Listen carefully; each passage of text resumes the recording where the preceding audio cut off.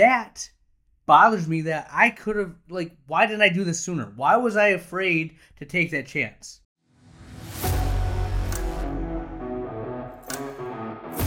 All right, friends, the Ultimate OD Podcast. This is an episode about perspective. I'm going to share a little bit of a personal story with you. Trust me, get to the end. You'll be better for it. A little bit of office talk. How are you handling your office meetings? Closing thought of the episode. This is the Ultimate OD Podcast. Here we go.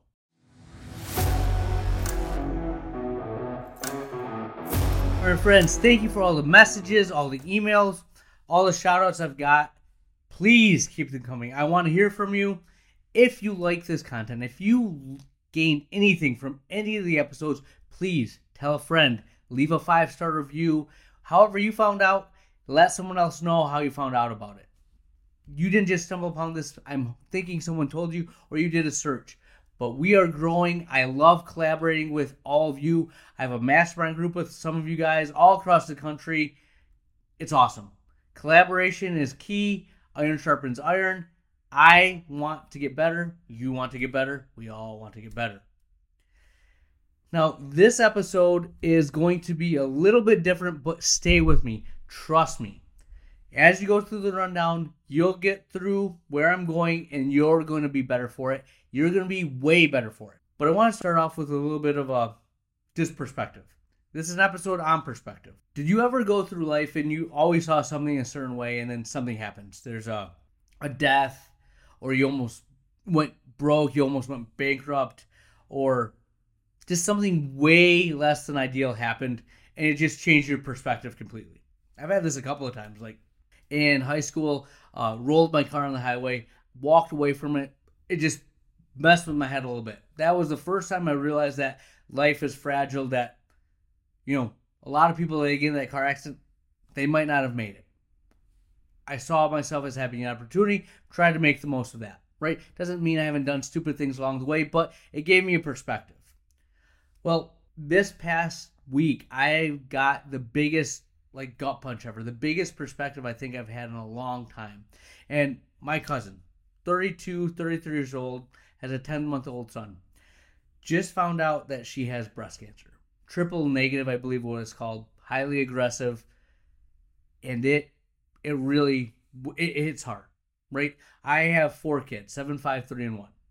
For her to have a 10-month-old son, to have this, diagnosis, and the survival rates, the 5-year, when it's, hasn't metastasized at all, 91%, regional, 61, distant, 12. That's a really tough pill to swallow. And not from a perspective of, your own mortality, but your kids, right? That's something that I've really changed as I became a father. Is my kids are my world, in the sense that everything I do is to give them more opportunities, to give them perspective, to help them not make the mistakes that I've made, to give them opportunities that I didn't have, right? So before I get there, I believe in the power of prayer. If you believe in the power of prayer, please send her some shouts, some prayers her way, because she needs them.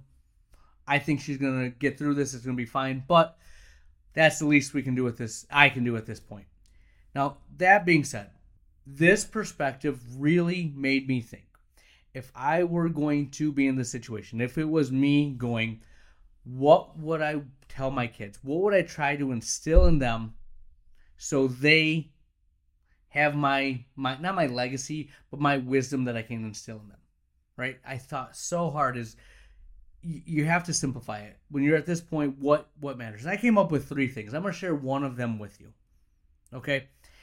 And the one thing I want my kids to know, and this is something I do this, and thankfully I do this every day, is never let fear get in the way of you doing something great.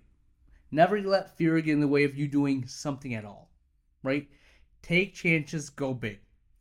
My biggest wins in my life: proposing to my wife 7 weeks after meeting her, starting my business, trying to play college football when you're 5'4", 140 pounds, right? Those big risks, when the world is looking at you saying, this is not the right move, or are you sure you can do that? Do you know what you're doing? And I took the risk, and I haven't looked back. I regret the shots I didn't take. I regret the opportunities I didn't maximize. I wish I would have more offices now, 12 years in. I wish that I'm thankful for, my wife and meeting her, but it took me getting all that energy, all that confidence to ask her out, to make that move. That bothers me that I could have, why didn't I do this sooner? Why was I afraid to take that chance? Right? I wouldn't change my wife, but I wish I would have been a little more bold earlier on. I was introduced to her in theory, 5-6 years before. Didn't do anything about it, and timing is what it is. But again, you regret the shots you did not take. You regret the opportunities you didn't take advantage of. And a lot of times, because you're scared. You were afraid about what this world was going to think about you, and you didn't care about how you felt inside and knowing who you are as a person and what you stand for. Who cares what stones people throw at you? Right? They don't matter. The people that you think are thinking about you really aren't. Right? They have their own stuff to think about. And that's what I want my kids to know. Two other things, and I'll share them with you later. Maybe send me an email. I'll gladly share them with you. But that's something I want them to know. And that's a perspective that was given to me because of the situation my cousin is in. Now let's move this to optometry. All right? I told you, follow me on this path. We're going to get there. So I was talking to my buddy, and if you've been following the show, you know I love to work out. All right? About 2 years ago, I was getting ready to have my fourth child, my first son. And I'm like, oh, I got to get back in fighting shape. I got to gain weight. I got to get big. So if you know anything about working out, there's bulking, there's cutting, there's maintaining. I wanted to go into a bulk phase. I wanted to get as big as I possibly could, as strong as I could. And I went from 138, and I was going to go, I want to be 160. Yeah, that's pretty aggressive when you're an old man, right?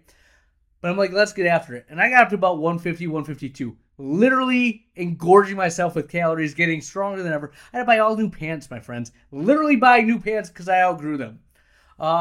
New belts, new shirts. It was a little ridiculous, right? And again, it wasn't like I was a muscle maniac. I just went from being like stick man, who wasn't working out and being middle-aged, to let's get back into fighting shape. And what I saw is, because I have an Apple Watch, and I tracked it from when I started bulking to maybe 2-3 months ago. My average heart rate used to be low 60s, high 50s, right? It shot up to 74, 75, mid 70s, right? Not healthy. I'm sure I didn't do myself any favors there, but you read enough stuff on the internet, and carnivore diet and getting big is the way to go, right? You find the answers you're looking for. Well, in the effort of trying to reduce stress, back when I was in Chicago, I'd run. So I added a little bit cardio back to my exercise routine, because that buddy I was talking to, he's like, your heart rate shouldn't be that high, man. This is not healthy. So I started tracking it. And the funny thing is, as I started adding cardio, my heart rate would be low 60s during the weekend, still mid to high 70s in the work week. And my friend that I was talking to, he's a big dog, works for a big corporation, and when they do hiring, they look at people's personalities. And one of the key things he said is, when we look at a potential hire, we want to know if work energizes them or if it drains them. Right? Work can do one of two things. And the person that goes to work and it drains them, you have to figure out why it's draining them and what you can do to solve that problem. And he said that the majority of the time that happens is that they go into the work setting with a false belief of who they have to be. They are trying to be the person they think they need to be for the role. For example, Dr. Lily, right? When I go in, I am a certain way when I'm talking to my friends, when I'm with my wife, behind closed doors. But when I'm Dr. Lily, I have to be a certain way in my head. I have to carry myself a certain way, wear the certain clothes, say the right things, do all this. A lot of pressure I'm self-inducing, right? So that made me go back and think of what we were just talking about. The perspective I got about, are you living in fear or are you doing what you want to do? Right? Are you taking those shots? Is work draining you or is work energizing you? And if I'm having my heart rate, even though I don't feel stress, your body will tell you what's going on. I say this to my patients all the time. People that have myokymia, people that have central serous. Your body is telling you there's an issue. Either you're going to listen to it or it's going to find a way to shut you down. My body's talking to me.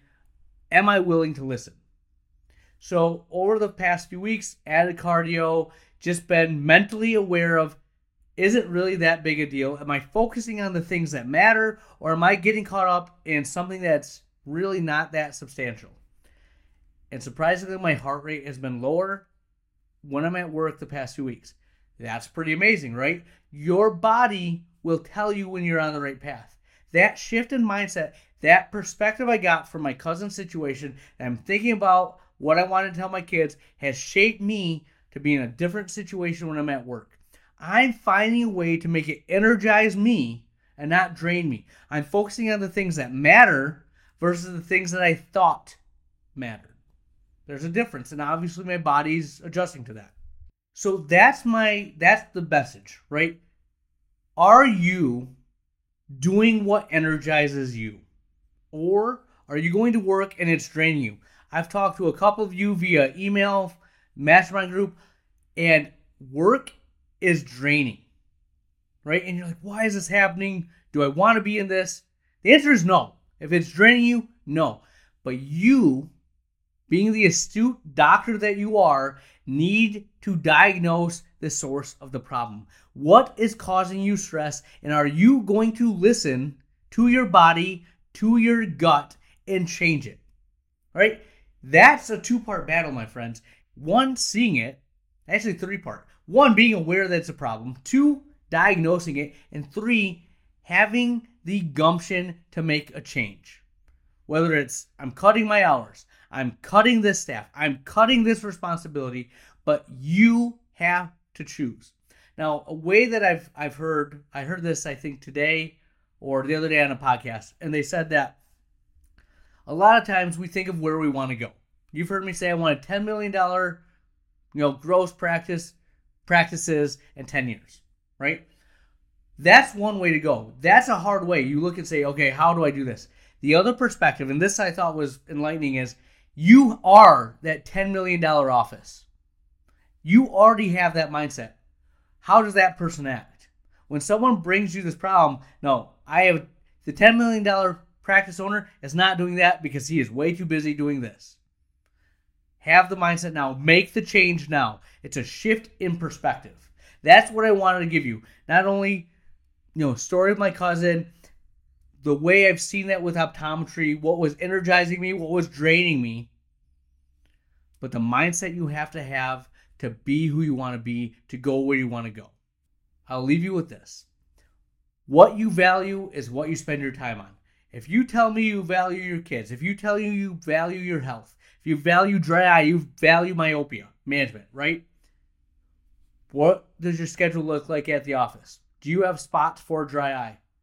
Or you don't have spots for them and you just fill it as you go? It's not a priority. You care about your health, but you don't make time to work out. You're too busy for that. You don't make time to go to the gym, to go to the store to buy the lettuce, buy the lean chicken, buy the lean beef. I don't care what it is, whatever you're trying to do to be healthier. If you're not making the time for it, it doesn't matter, right? Remember, I said it'd be hard. 1, recognize it. 2, diagnose it. 3, make a change to make it happen. What do you spend your time on? That's what matters. Look at your calendar, look at your phone, chart a couple days worth of what you're doing minute by minute. Just do it by the hour. You're going to be surprised at what you're spending a lot of time on. How much you're scrolling social media, how much you're literally looking at Facebook, or you're having conversation about X, Y, or Z when you say you're dry eye practice, right? How much time have you spent researching dry eye, myopia management, headache clinic, how to motivate your staff, right? What matters to you is what you spend your time on. Look at your calendar. That's the ultimate illumination. All right. So that's what I have for you. We'll have more next week.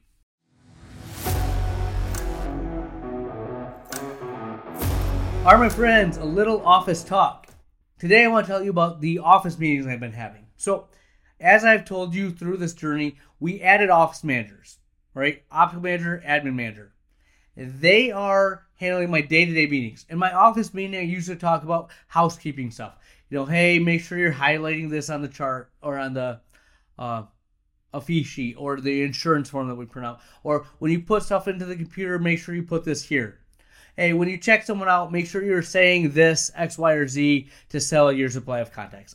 I don't care. All these little mundane day-to-day things. Now, again, do you think that's something that I should be spending my time on, or that's what my managers should be spending their time on? Obviously, the managers. That's below my pay grade, right?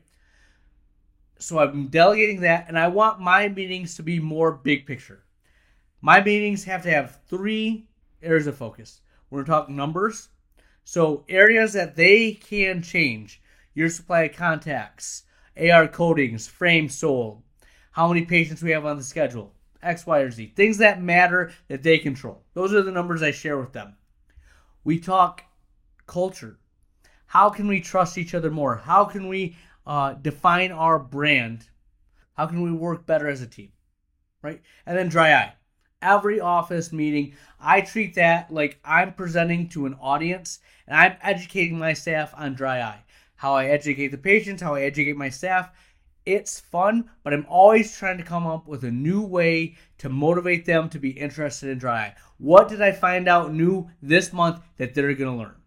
Okay, those are the 3 areas that I focus on. Now, within this, one of the things that I'm trying to do is build our brand. Right? When you think brand, what is brand?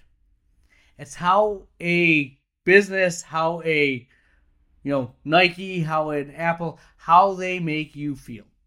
So I asked my staff, and this was a big focus that we had, is what is our brand? All right? And they're like, optimize eyes. What does that mean?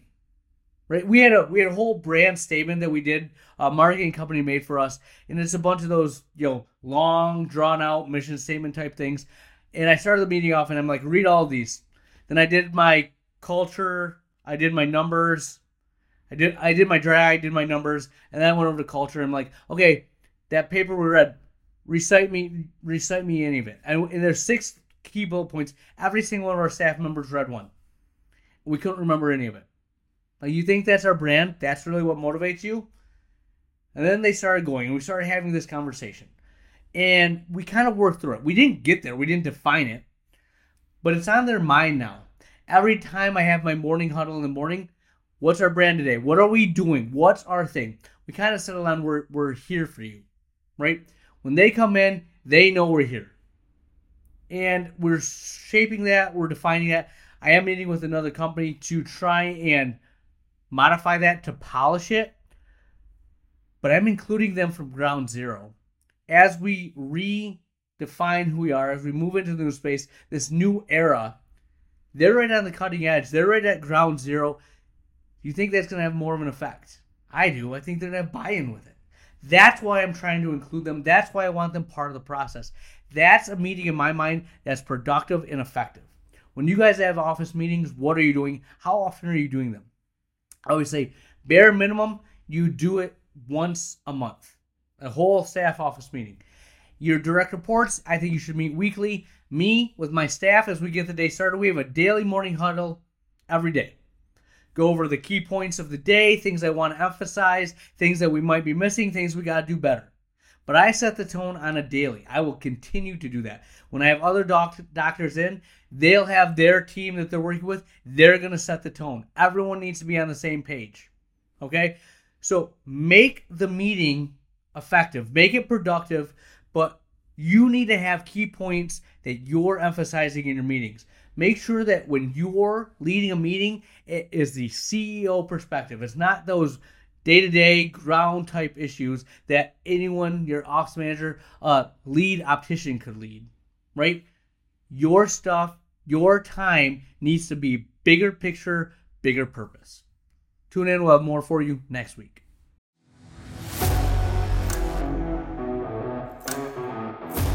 Where has the time gone? We are to the closing thought of the episode. So, one of the things that I've realized as you get good at what you do is that the better you are, the less appreciated the skill is. For example, think about refracting. How long it used to take you to refract in, optometry school. Now you can do refraction in like 2-3 minutes and you're good. If you do stuff too quickly, even the exam, you examine too quickly, there's no value of that skill because it should take longer. They don't realize that you've gotten that good, that you've honed your craft to that level that you can get it done in that short of time. So there's this song and dance that you play where you make it take a little longer, you examine a little bit more thoroughly. When you had the diagnosis, you had the plan, you had the answer like 2 minutes into the conversation. But I also want you to know that one of the signs of respect, one of the ultimate, compliments you can get is that someone looks at what you do and they think they can do it because you make it look so easy, right? When they see what you do and you're like, oh, that can't be that hard, and then they try it themselves. I think a lot of times as private practice owners, we lose sight of that. We get so good at our craft, we get so dialed in that we lose perspective, that we think it's actually easy until that outside person comes and like, oh, that's all you have to do? Let me go and do it. And then they're calling you for help. How do you do this? How do you handle your vendors? How do you handle this staff situation? You're like, oh, of course, you just do this. You do that. And you realize the talent isn't the differentiating factor, it's the experience. Right? The experience that you've gained over the years is what sets you apart. Because talent, comparable, right? All of us have a certain level of ability, certain level of talent to get here. But the experience, the willingness to never give up, to never leave, to keep going forward, and the experience you gain is why you make it look easy, why other people think they can do it, why you are good at what you do. So remember that as you go through this journey, as you're a private practice owner, never lose sight of the experience that you've gained and why everyone thinks they can start their own practice is because you make it look that easy. That's the ultimate compliment. That's what I have for you. Dr. Lilly out.